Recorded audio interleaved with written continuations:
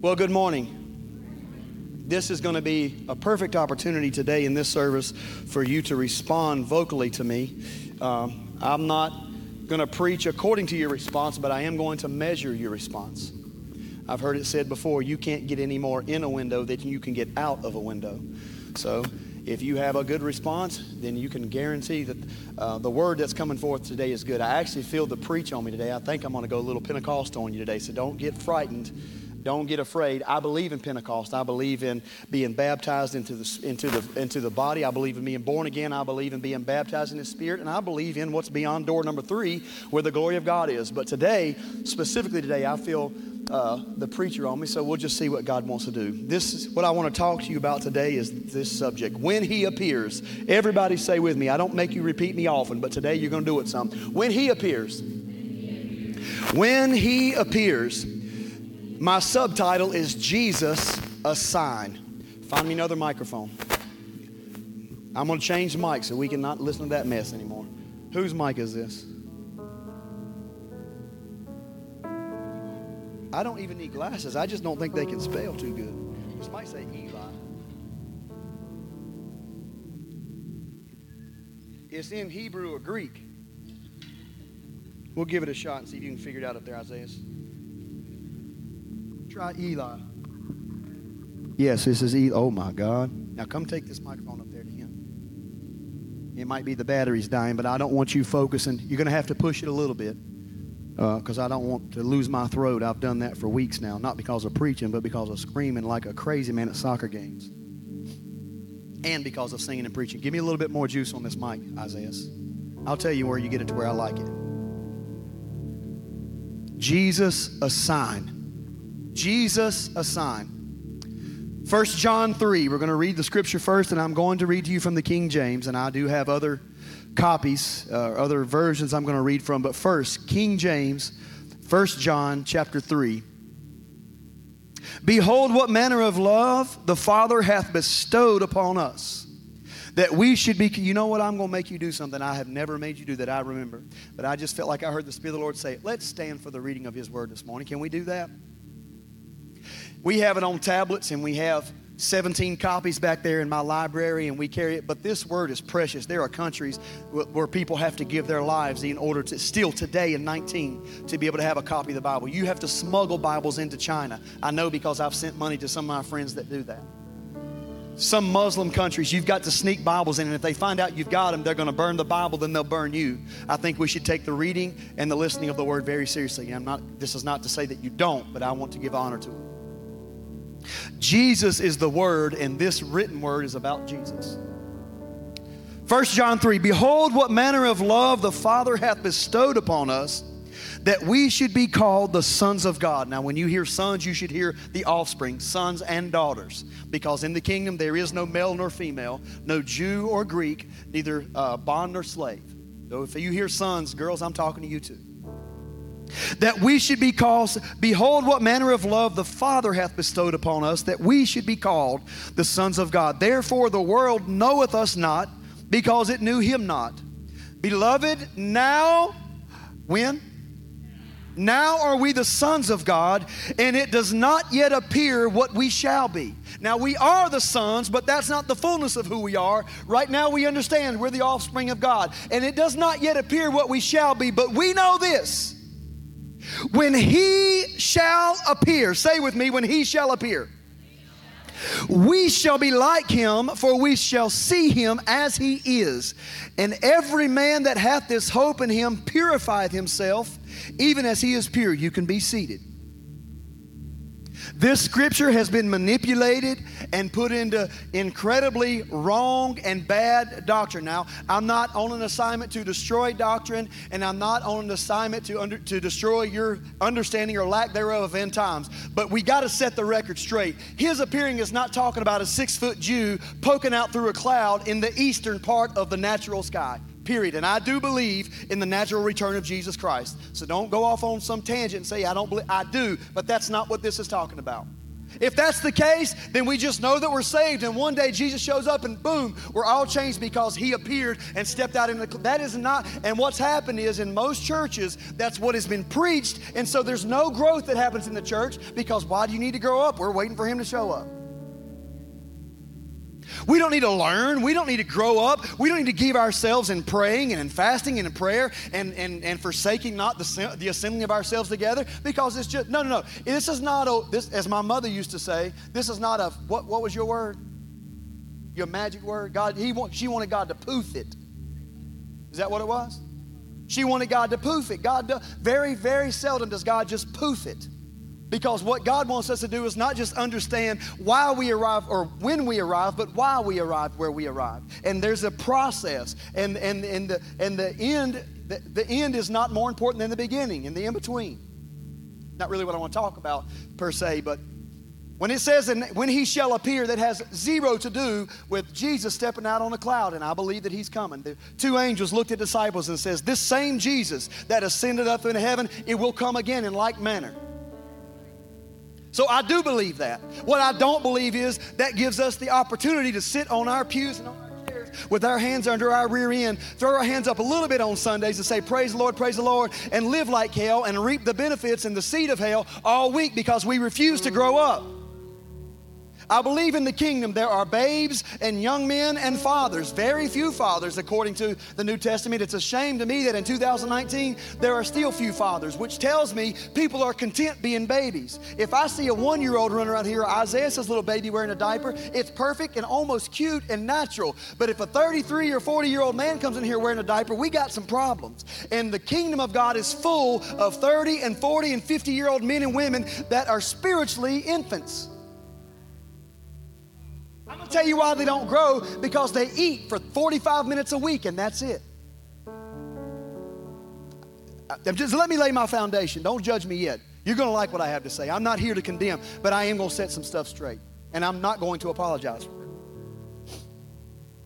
Over the past few years in this church, we have talked ad nauseum about identity. We have talked about it. And the reason that we've talked about it is because I believe that this nation has lost its identity.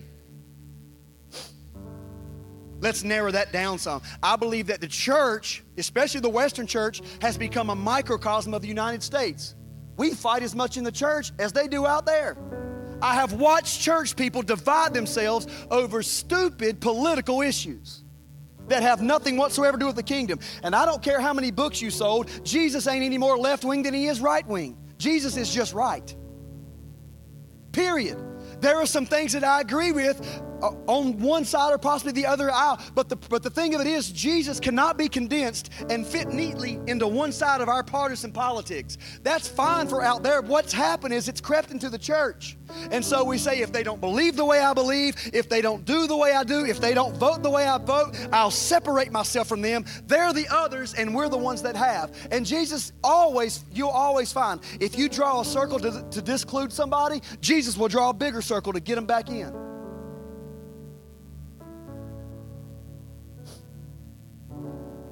We're searching for an identity. We didn't find it in Obama any more than we did in Trump. Both of those presidents have done very little but to divide us. I think there have been some good things that have been done politically, but they are not the answer. Jesus alone and his church is the answer. It was the answer then, it's the answer now. And for those of you that are on this crazy tangent, I'm watching it and it's about to make me sick about God is bigger than the church and God don't... Listen, the church is the bride of Christ. It was and it is. And I can guarantee you, if somebody says enough about that woman as my bride, they're going to answer to me for it. You might want to keep your mouth off the church, because with all of her many problems, she is still the bride of Christ. God ain't done with the church, and the Spirit's not done with the church, and the church ain't just leaving the building. We should still not forsake the assembling of ourselves together. The problem with it is we assemble, but then when we leave, we fall apart, and we don't resemble what we act like when we're in this building.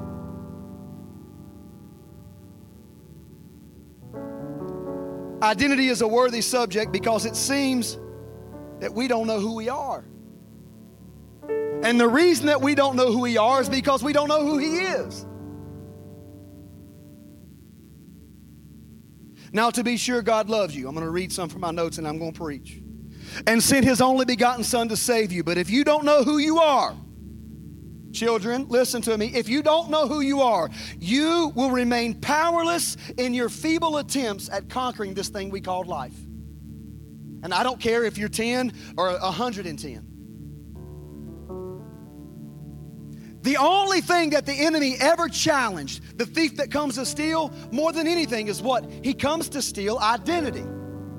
He told Adam and Eve, remember, when the serpent spoke in the garden, this is what he said, hath God said.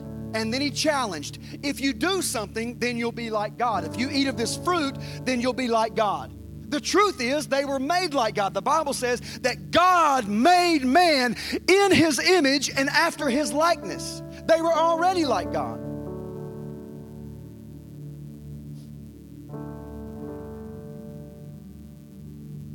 The same Spirit energizes the enemy in the New Testament when Jesus goes into the wilderness. The Bible says driven into the wilderness in one translation to be tempted by the devil.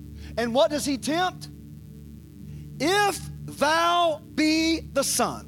That's King James. Here's Josh's version. If you're really who he said you were, if you're really the offspring of God, if you really carry within yourself, am I talking to anybody, the DNA of the Holy One, if you really are, then do this or do that. You have to do something to prove yourself worthy of being something. And that's exactly what we do in 2019. You know what happens when you lay your head on your pillow and the first thing that comes is reminding you of your shortcomings or your failure or what you're not. You ought to look at yourself every day in the morning. You ought to look at yourself every day in the morning. Then if you go into the second room of Moses' tabernacle, which is the grandfather clause of all revelation in Scripture, you'd look in a thing called a laver. And in that laver was water. And it's where the priest who had slain a lamb in day one would come and wash his hands. And he would look down. And when he looked down, he saw his reflection. But then when he washed his hands with that bloody sacrifice, then the water looked more like blood. And the only thing that he could see was the blood. You ought to look at yourself every day and stop worrying about the reflection that you think you see and see the blood of Jesus was enough to cover my sins and my death and my failures and my mistake. I don't see failure, I see the blood. And the reason that's what you should see is because that's what Father sees. There are scores of books that have been written where the author lays out his or her own ideas about becoming a better you. Empowering books, they call them.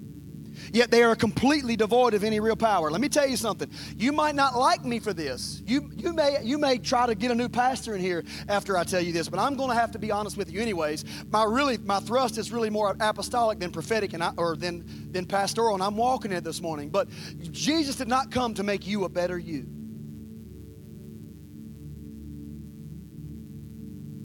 Jesus did not come to make you a better you. Jesus came and experienced a death so that you could die. But he rose from the dead so that you could raise in his likeness. Jesus doesn't have any interest whatsoever. Father has no interest whatsoever in you becoming a better you. What he has interest is you understanding who you always were. Because if you don't ever see who you always were, you're going to pretend like what you're not. And you're going to live your life eating fruit, thinking that doing this will make me like him, when the reality is you are like him. We don't really need so much to change as we need our perception to change. And when your perception changes, then you can see him as he is. And when you see him as he is, then you understand, the whole point of the New Testament is to understand who you are within the context of who he is.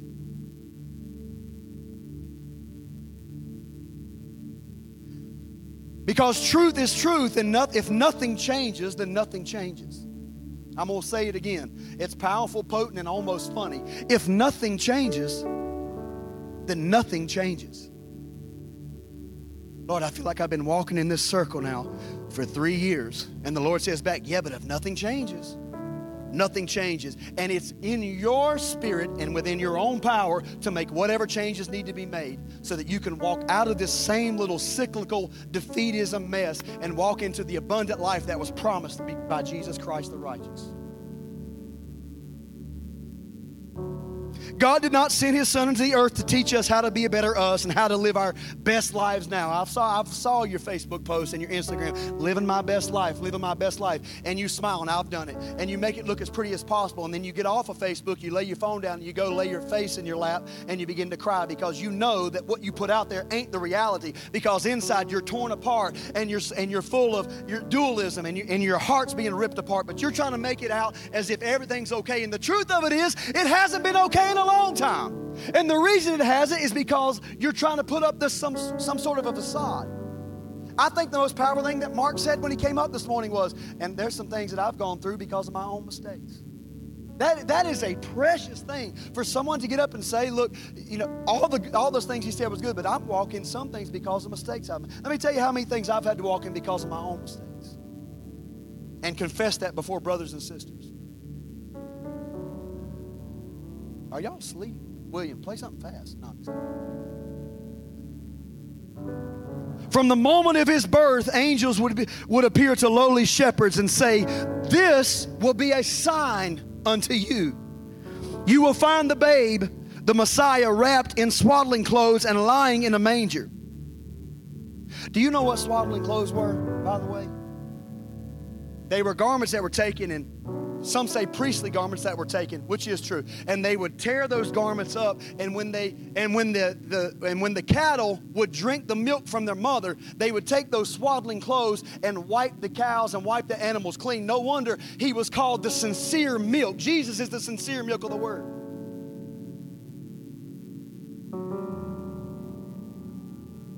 This shall be a sign unto you. Jesus, his whole life was a sign. He was a sign and a symbol, and the angels would appear and say, this will be a sign unto you. You will find their babe wrapped in swaddling clothes and lying in a manger. Some old wise men would look into the heavens to follow a sign, to follow a star that would lead them to the morning star that came down from heaven. They looked into the heavens to find a star that would lead them to the morning star that came from heaven. You should have said a bigger amen than that. That's real good preaching, Josh. I tell you what, I'm going to give my own self an offering.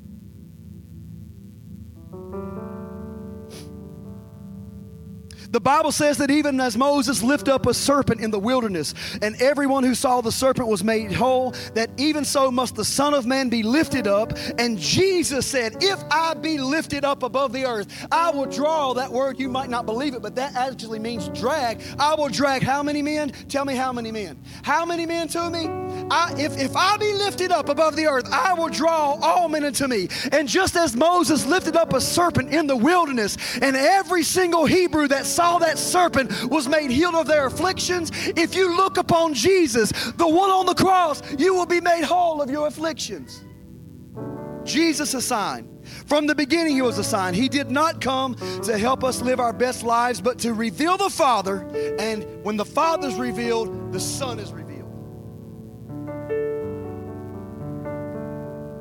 In St. John's Gospel, chapter 14, verse 9, Jesus tells Philip, if you've seen me, you've seen the Father.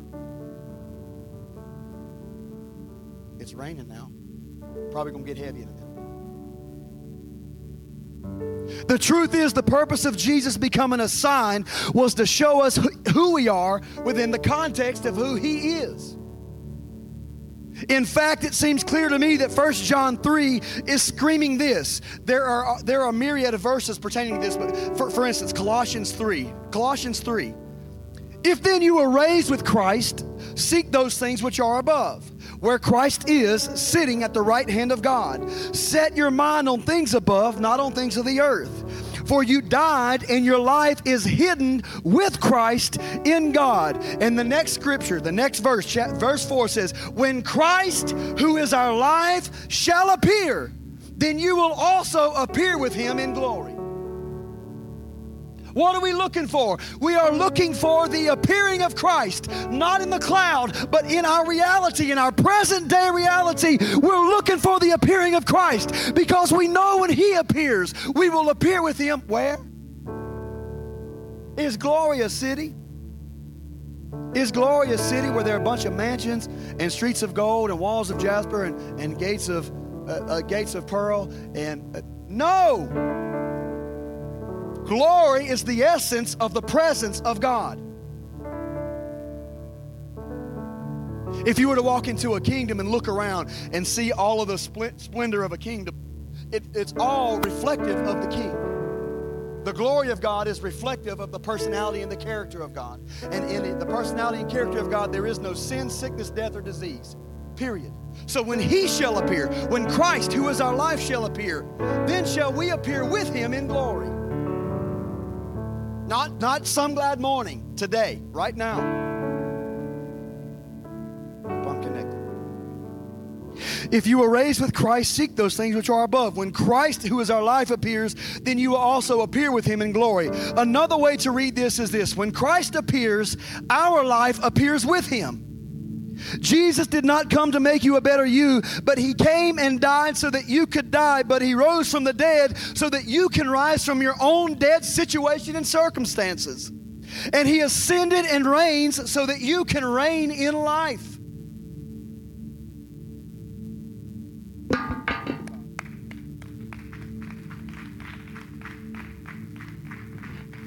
Reign in life. When you walking in church like this on Sundays, oh God, that's not reigning in life. When Monday comes and you put on there, good God, it's another Monday. I put a funny one on last week. Did you see the old woman that got smashed in the face with a basketball and never saw it coming? I said, Monday be coming like this. But that's not reigning in life. If you dread Mondays, most people dread Mondays because it signifies or signals the first day of the work week. Some of you have off tomorrow because of, is it Columbus Day? Look at Jen throwing her hands up. Look, she's happy. She's excited. But you should be living the abundant life. Jesus said, the enemy comes to steal and to kill and destroy, but I have come that you might have life and have it more abundantly. Amen. Jesus is not a self-help manual, but Christ is our life. The Son of God became a son of man so that the sons of men could become sons of God. Good God. I said the Son of God became a son of man so that sons of men could become the sons of God. Jesus was a sign. He was a sign. Everything that happened in His life. There's an old book, you should probably go check it out, written by Bill Britton. It's called Jesus, the Patterned Son. Been years since I've read it, but it's a great. If you can say it about the life of Jesus, it should be manifested in your life today. I heard Bill Johnson say one time, everything that Jesus did, specifically pertaining to the miraculous, He did not do as God, but He did as a son in a right relationship with His Father. Which is to say, if Jesus can do it, we should be doing it. If Jesus was raising the dead, why are we not raising the dead? If Jesus can heal the sick, why are we not? Good God Almighty. Give me some more volume on this microphone before my throat blows out. If Jesus is making the lame to walk and the dumb to speak and the blind to see and the deaf to hear, why is the New Testament church satisfied with 45 minutes of a motivational speech on Sundays?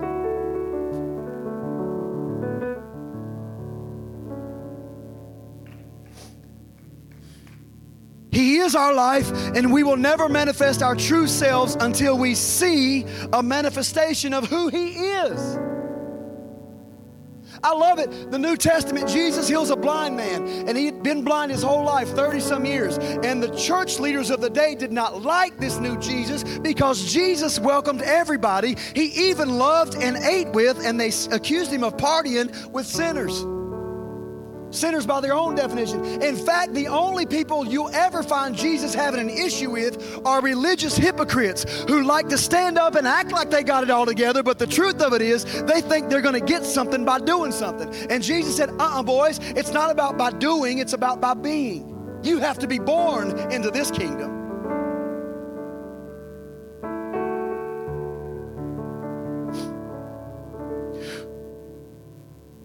The purpose of Jesus' life was so that we could see a manifestation of who He is, and then in that context, understand who we are. He was a sign and a witness for all sons and daughters of God who are the sons and daughters of God that believe on His name. It's just that simple. When we see our true selves in context of His true self, then we know who we really are. Here's the problem with most of the you don't have a clue who you are. Because if you really knew who you really were, then you would reckon that the sufferings of this present time are not worthy to be compared with the glory that will be revealed not upon us and not unto us, but will be revealed within us. Paul said, I reckon he was a southerner like I was. I reckon. Really what reckon means is I've laid it all out. I've seen the pros and the cons. And when it all filters out, I reckon that the suffering of this present time is not worthy to be compared with the kabod, the doxa, the glory that will be revealed in us. But it's only going to be revealed in you as we see it revealed in Him. And as long as God is the white, faceless, angry monster, you'll never see Him as He is, and you won't know who you are. You'll live in fear all your days, and you'll try to keep a bunch of rules, and you'll have a cosmic chalkboard in your mind, and you'll check when you did bad and put an X when you did wrong like they do in elementary school. And you'll live your life saying, I'm going through this because I did that. I'm suffering a little bit because I did this, instead of saying, wait a minute, I am the righteousness. He that knew no sin was made sin for us, that we might be called the righteousness of God in Christ Jesus. When we see our true selves in context of His true self, then we know who we really are. And the Bible says that we will be mighty and do exploits. Exploits literally means explosions. My father would say exploit means explosions of power, dunamis, explosion, dynamite. Like you should be living like JJ said back in the 80s, dynamite. Everywhere you go, there should be an explosion of power and glory and a resurrection. That's why Jesus said, boys, I didn't come to have the resurrection. I am the resurrection. Where I walk, there's life. Where I go, there's resurrection. Jesus didn't weep because his best friend had died. No matter what these liberal scholars say, they're morons. They don't have a clue what they're talking about. The Bible's clear. Jesus wept because of their unbelief. He wasn't crying because his buddy died. Why in the world would he cry when he could speak one word and say, Lazarus, come forth? He had to call him by name, because if he had just simply said, come forth, every dead thing that had ever died would have come forth. He wasn't crying because Lazarus was, oh, my friend, that's a bunch of liberal hogwash. They ought to take it and burn it with their stupid books. It's not the truth. The Bible says Jesus wept because of their unbelief. Because they didn't see him as he was. Because if they did, they would have known, I'm not going to raise up at the last. Here's what Martha says. We know that he'll be raised up in the resurrection at the last day. And then Jesus wept. Because Martha did what our church does and what most churches do. We put off everything until tomorrow, until what we call the last day. Have you ever wondered when we're going to get there? I mean, seriously, it's a moneymaker. It's a moneymaker to tell people to do good to get good. Give good or God's going to curse you. But if you give good in the last days, you know, when God sucks half the planet out and leaves the other half and burns him, you know, he's I almost said a bad word. He's ticked off at everybody else. We put off everything until the last day. I can tell you, Peter stood up in Acts chapter 2 and said, this is that was spoken of by my prophet Joel, saying that in the last days I would pour out of my spirit upon all flesh, and your sons and your daughters would prophesy. Your old men would dream dreams, and your young men would see visions. There would be vapors of fire and smoke. That's what he said in Acts 2. You're not living in the last days. Let me tell you where you live. You're living in a new day.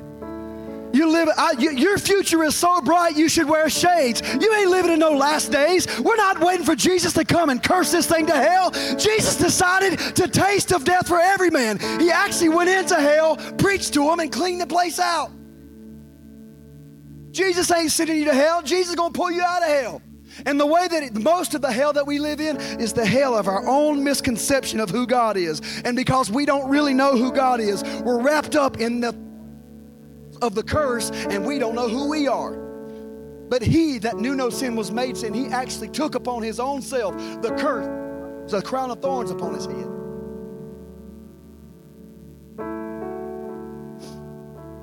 When we see our true selves in context of his true self, we'll know who we really are. And the Bible says we will be mighty and do exploits. If Christ truly is a sign, and Christ truly is our life, as the scripture says he is, that means that though we are sick, yet we are healed because he is our healer. It means that though we were poor, yet we are made rich because he is our provider. Somebody get with me. It means though we were downtrodden, yet we are raised up because he is the resurrection. Switch it now.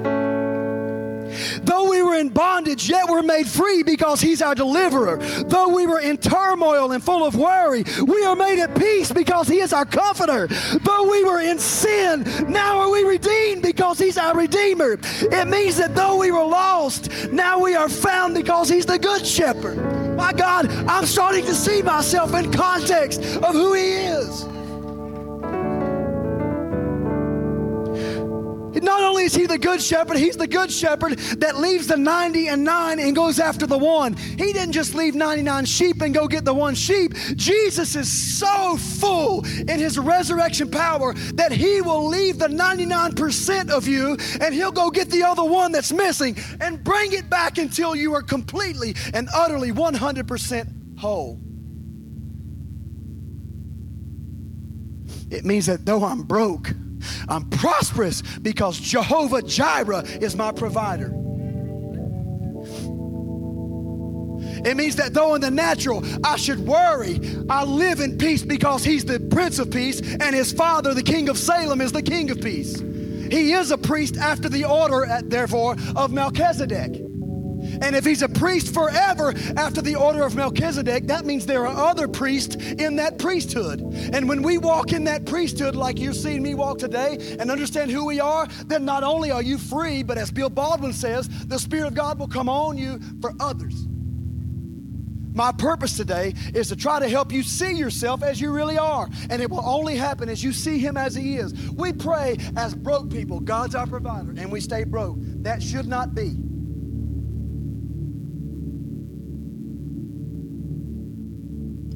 We sing, I believe You're my healer, and go home sick. That should not be.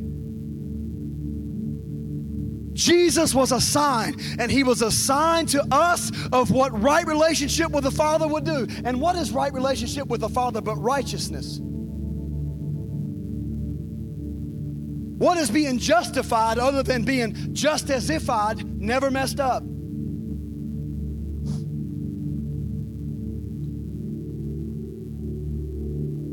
I like the Message version.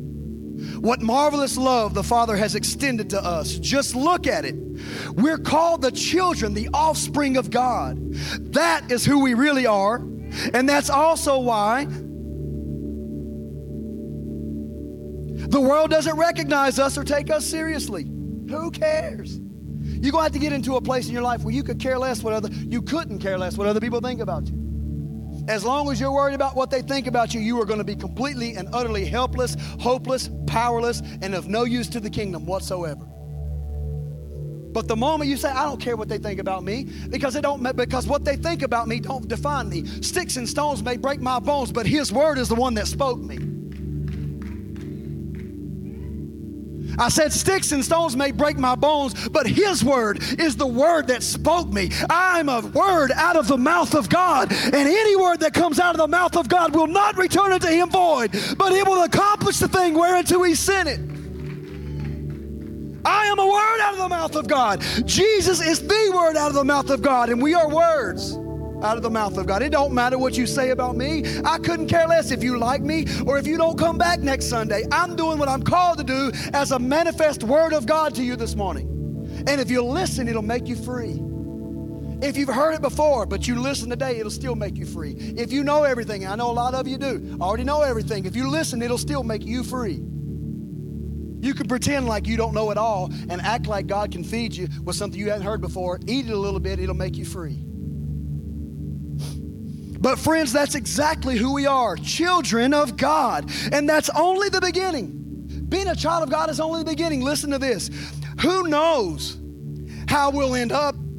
What we know is that when Christ is openly revealed, that is the purpose of True Vine Worship Center. For Christ, Kelly Varner stood in our church years ago, 2008, and he had done it back in the 90s and said, in Statesville, Christ will be revealed.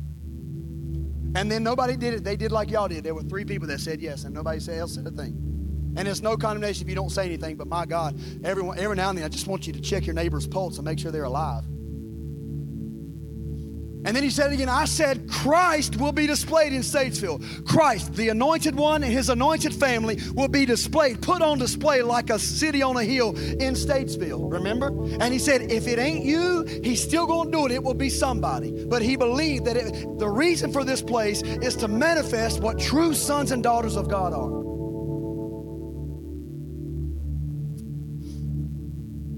When Christ is openly revealed, we'll see him, and in seeing him, become like him. Come on, it's when we see him as he is that we become like him. Wait a minute, you're full of mercy? I better walk in some mercy. You're full of forgiveness? I'm going to walk in forgiveness. You're full of grace and hope and peace and love. I'm going to walk in grace and hope and peace and love. When we see him as he is, we become like him because you become like what you behold. And that's why a lot of preachers, and you've heard them too, they're mean and they're vindictive and they got spit coming out of one side of their mouth and tobacco juice out of the other side, and they eat biscuits, as they say, and sop gravy and act like the Spirit of God don't move anymore. All of them just need to go have a seat and listen to somebody say, God is good. They're mean just like the God they worship, but it ain't the God we worship. Sounds like there's a big amen coming from it just up above. Are you pointing to something? You can't hear it? It's out. Oh, turn it up a little bit, Isaiah. It's for the rain, they're saying. When we see him, in seeing him, we'll become like him. All of us who look forward to his coming, stay ready. With the glistening purity of Jesus' life as a model for our own. I like the Passion Translation even better. I'm going to read it, and then we're going to see what God wants to do. I'll let you go pretty soon. Divine sonship.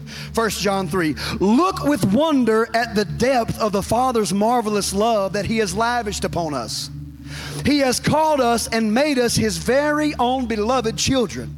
The reason the world doesn't recognize who we are is because they also did not recognize him. Beloved, we are God's children right now.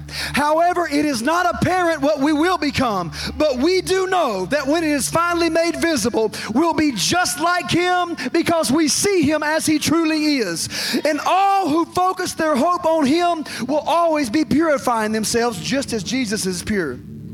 When he is revealed, who we are gets revealed. When his true identity is made known, then our true identity can be made known. And the whole earth is groaning and waiting and travailing for what? For the revealing, the manifestation of the sons of God.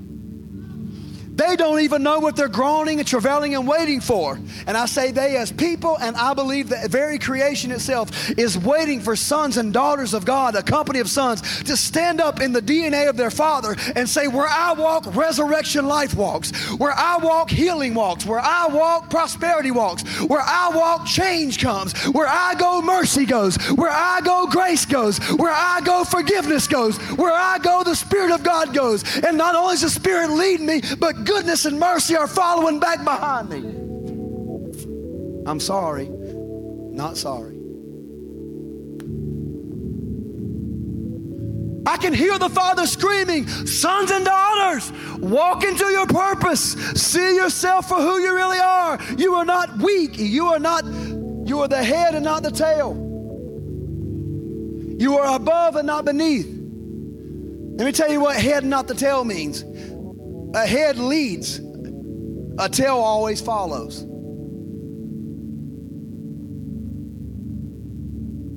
A head makes decisions, a tail has decisions made for it. A head has a mind, a tail wags back behind and does what the head tells it to do. We are called to be the head and not the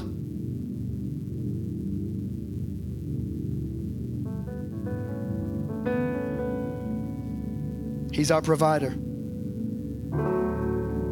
He's our good Father. He's our divine healer. He don't just want to come heal you. He wants to make you whole. There were 10 lepers that came to Jesus one day and got healed, and all of them left, but one of them came back, and the Bible says that one was made whole. That means his nose that had been eaten away grew back instantly when he came back to give thanks. That means it is extremities, his fingers that had been eaten away. The 9 of them were healed, and leprosy didn't touch him anymore, but they had lost their fingers. They never got them back. But the man that came back and said, I just had to come and find a way to say thank you. Thank you for healing me. You didn't have to do it, but you did. You didn't have to come to my town. You didn't have to come to my church, but you did, and I've just got something in me. It's crying out, thank you. Jesus even says, were there not 10 that came? He said, were there not 10 that came that I healed, and yet only one comes back? And then he looks at that one and says, but you'll be made whole. Some of you have lost some things in your life. You are one thank you away from God restoring to you what you... Listen to me prophetically now. You are one thank you. You are one hallelujah. You are one praise from God restoring to you the years that the palmer worm and the cankerworm have eaten away and the locust. You're one praise from breaking through where you should have already been. God can translate you and take you from nowhere to somewhere without consulting anybody. Some of you are one prayer, one tear, one thank you, one hallelujah away from being translated into your true identity.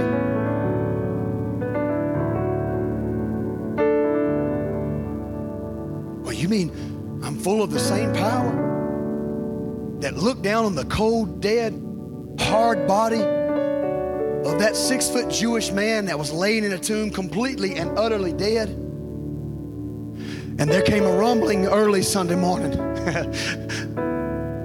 There came a rumbling. Do you remember in the Old Covenant when there was an Ark of the Covenant and a cherubim sat on one side and another one sat on the other side, and their wings touched? And the Bible says that the glory of God would come and sit in between the two cherubim that faced each other on the altar. Did you know that when Mary ran to the tomb to see Jesus that day, she peeked inside the tomb, and what did she see? But an angel at the head of the tomb and an angel at the foot of the tomb. They were probably facing each other, and I can guarantee you they were, because the glory of God came and rested on that cold dead body, and Jesus became the firstborn from among the dead, the firstborn among many brothers. If he's the firstborn from among the dead, how in the world can death hold you? I mean, the bosom of the Father could not hold Jesus. He was love and he had to be expressed.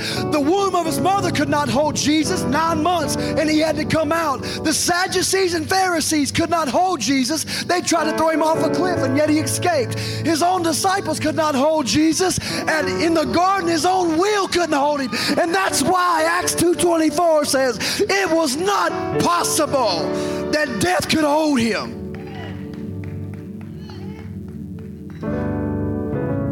God having loosed Jesus from the pains of death, because it was not even possible. It was never a question. It was never in doubt in the heart of the Father that Son's going to rise from the dead. Also, it's never been in a doubt in the heart of the Father that my sons and daughters are going to rise up out of their old dead situations the moment that they breathe in the reality of who they are. And you can only breathe in the reality of who you are as you breathe in the reality of who he is.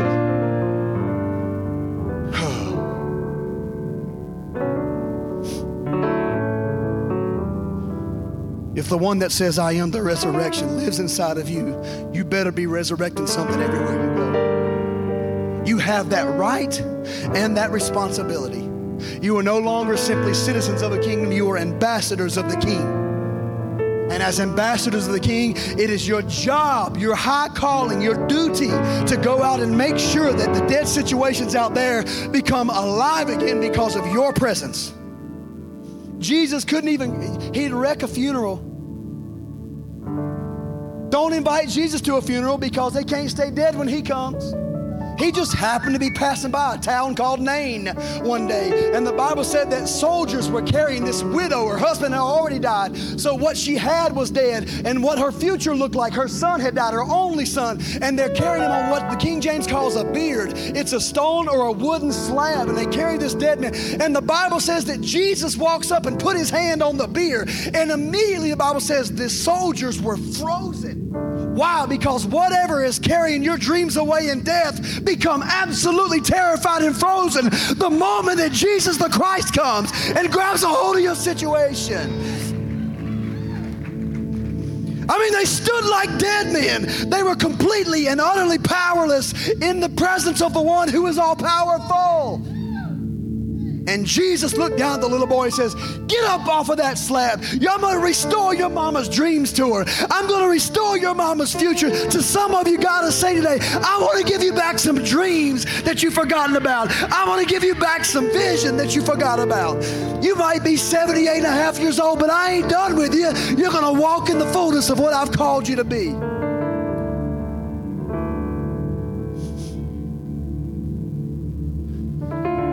Death is absolutely, completely, and utterly terrified of the voice of resurrection that resides inside of sons and daughters of the King.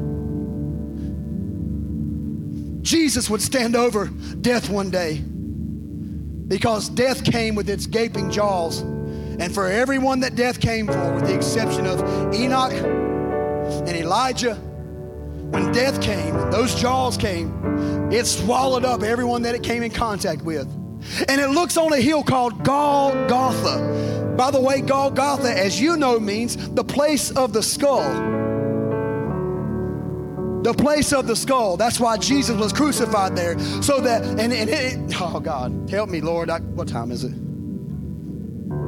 Your biggest battle will always be won in one of two places: the olive press or the place of the skull. And death looks up on Jesus and says, I'm coming to eat up another one. I'll devour Jesus just like I did. Had no idea that Jesus was resurrection life. Jesus was God made flesh. Jesus was the one who chose to be called Emmanuel. Jesus was the wonderful one, the counselor, the mighty God, the everlasting Father. And it looked like death had won, and yet Jesus ate death from the inside out and said, oh death, where is your sting? And grave, where is your victory? Like a hero, like a victor taunting its fallen foe. Where is your sting now? You came to swallow me, I swallowed you. You came to kill me, it was the death of death when Jesus rose from the dead. Death has absolutely zero legal right in your life unless you submit to it. Dead relationships cannot stay dead unless you submit to it.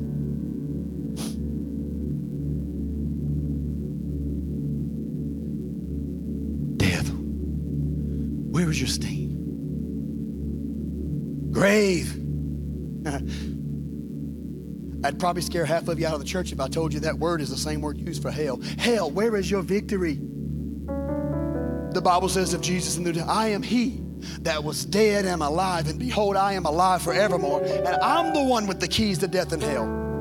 I have the keys of death and of hell.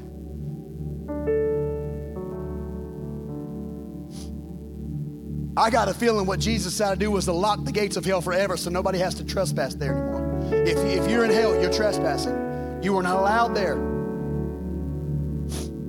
Unless you went in as an ambassador of the King like I'm trying to do this morning and grab somebody by the hand and say, there's a better life, there's a better way. Don't you see? He's good, he's good, he's good. His mercy endures forever. The Lord is good, his mercy endures forever, and he's full of mercy and life and joy and love and peace. Come on out of this hell that you've been living in. You don't have to wait till you draw your last breath to taste of hell. I know plenty of people live in a hell on a daily basis. They're in that place of Golgotha, the dead place, the place of the skull, and they're waiting for someone to come and illuminate them with the light of life, like I'm trying to do today.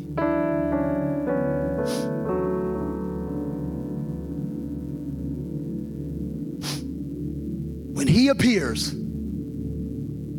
not in the last day, in my day. Could say it better this way: when he appears in my today, because that's why Jesus is the same.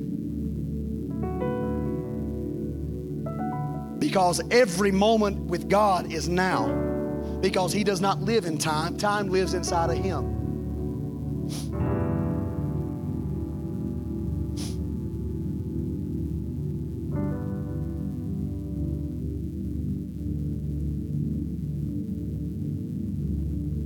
When Christ comes, when Christ is revealed, we're going to be like him.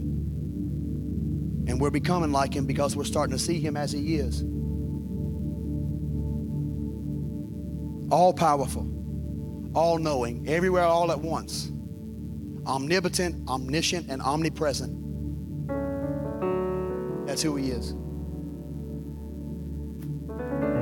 If he's everywhere all at once, I mean, my God, even David would say, the psalmist, looking prophetically into the future and say, though I make my bed in hell, if I turn over on my pillow and look, there he is. If I ascend into the highest heavens, God is there. You'll never go a place where God isn't. Has it ever dawned on you that it has never dawned on God? He's not caught by surprise.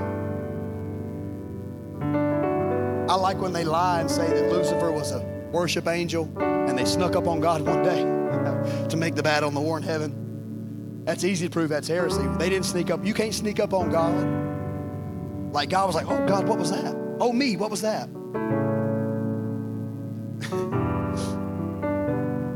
God is not surprised. God lives and is and exudes and breathes life. And he's waiting for sons and daughters to let his lips touch your lips and touch your nostrils like he did the first Adam and the last Adam in the tomb. And breathe into Adam the first nostrils the breath of life, but the last Adam, he became a quickening spirit, a life-giving spirit, so that anyone that sucks in that same breath is not just made to be alive, but is literally made life. And if you're made life, you have the ability to give that life away. Amen. Thank you, Lord. Oh, where are you living? Where are you living? Have you seen him as he is? Stop asking God, why has this happened to me? And take your focus off of me and put your focus on him. And when you put your focus on him, you'll see him and you will become what you behold. Amen. Let's stand. Told you, it's just 10 after 12. I was actually going to preach till the rain died down a little bit so y'all didn't get soaked and wait on the way to the car. When Christ, who is our life, appears, we know that we shall be like him because we're going to see him as he is. See him as he is. Not angry, not bitter, not mad, not broke, not busted. My dad used to say, I'm not broke and I'm not busted and I refuse to be disgusted. We are children of the King and therefore we have everything. And he said, thing. Fanger, thing. If my son is thinking about something, Jacob doesn't think about it, he thinks about it. Let me think about it. We are children of the King, and therefore we have everything. That's how Jake would say it. That's how my daddy said it, ain't it? Watched him say it this past week on video. Well, my question to you is simply this. What are you walking in? Have you seen yourself as you are? Do you see him as he is? Do you even know who he is? Some of you have not had an experience with God and intimacy and prayer and worship in so long. It's amazing to me that you're carrying anything. Don't get mad at me. Just let me talk for a minute. Passion and intimacy produces fruit. Elizabeth and I didn't have no babies till there was intimacy. You feel me? Can I say it that way? Some of you are wondering, why am I not producing anything? When's the last time that you got along with him and let him whisper sweet nothings in your ear? I mean that. When's the last time that you said, my soul thirsts for you like the deer pants for water? I want you, I need you more than my own necessary food. And your love, oh God, is better to me than life. When's the last time that the Bible says that it's those that are hungry and thirsty that'll be filled? When's the last time you had a hunger for intimacy with the Father? Hungry for intimacy. When you have hunger for intimacy, I can guarantee you, he's not going to stand at the door and knock forever. He wants to come in and he's going to make a church pregnant. And when he makes the church pregnant, that seed that comes forth will destroy every dead thing that's ever been manifested in your life. So what do I need to do? You need to find some time and be alone with him. I don't know what to do. Sit down, shut up, and turn everything else off and just wait. There you go. That's the nice version. I don't know what to say. Father, I'm here. Lord Jesus, I'm here. I open up my mind. I open up my soul to you. I'll sit here in silence until I feel you. I'll sit here in silence. I mean, it's not anything for any of us to go to the movies and sit for 2.5 hours and not think a thing about it. When's the last time you sat alone and waited and said, I won't move until I know that the Spirit of God has impregnated me with something? You talk revival. Revival means bringing something back to life. We need a revival. We don't need a bunch of heretical preachers coming. What we need is someone that'll get along with God enough, whether they're on the platform or in the pew or in the closet or at work, and say, I refuse to leave here, and get like Jacob. I refuse to let you go until you bless me, until you speak to me, until there's a benediction that comes over my life, until I'm impregnated with purpose. I sound better when William plays, don't I? A prophet is always a lot more powerful when he's got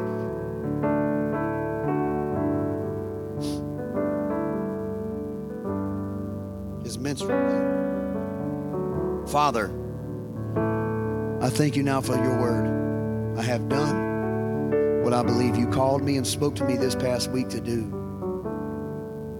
I have given them your word, and I pray and believe that the seed of your word will go deep into the soil of their souls. And when it does, it'll germinate, spring up, and bring forth fruit. But not just bring forth fruit, but bring forth more seed that can be sown into the lives of everyone in the sphere of our influence. Thank you for that, Lord Jesus. I declare this a new day. I declare life and health and prosperity over everyone here. I declare this week they'll begin to see you as you are. That they'll hear a voice from heaven like Mufasa said to Simba, remember who you are. You are my sons and daughters. You are the true kings and priests in the earth. And we'll refuse to allow scars from the past keep us from ascending to a throne that you've called us to live with you in the ascended life. I love you, my Father. I love you, my Father. I thank you for the opportunity to speak on your behalf today. Bless us this week as we bless you this week. Forgive us this week as we forgive this week. Love us as we love. Bring us into newness of life. And help us to drip with resurrection power everywhere we go.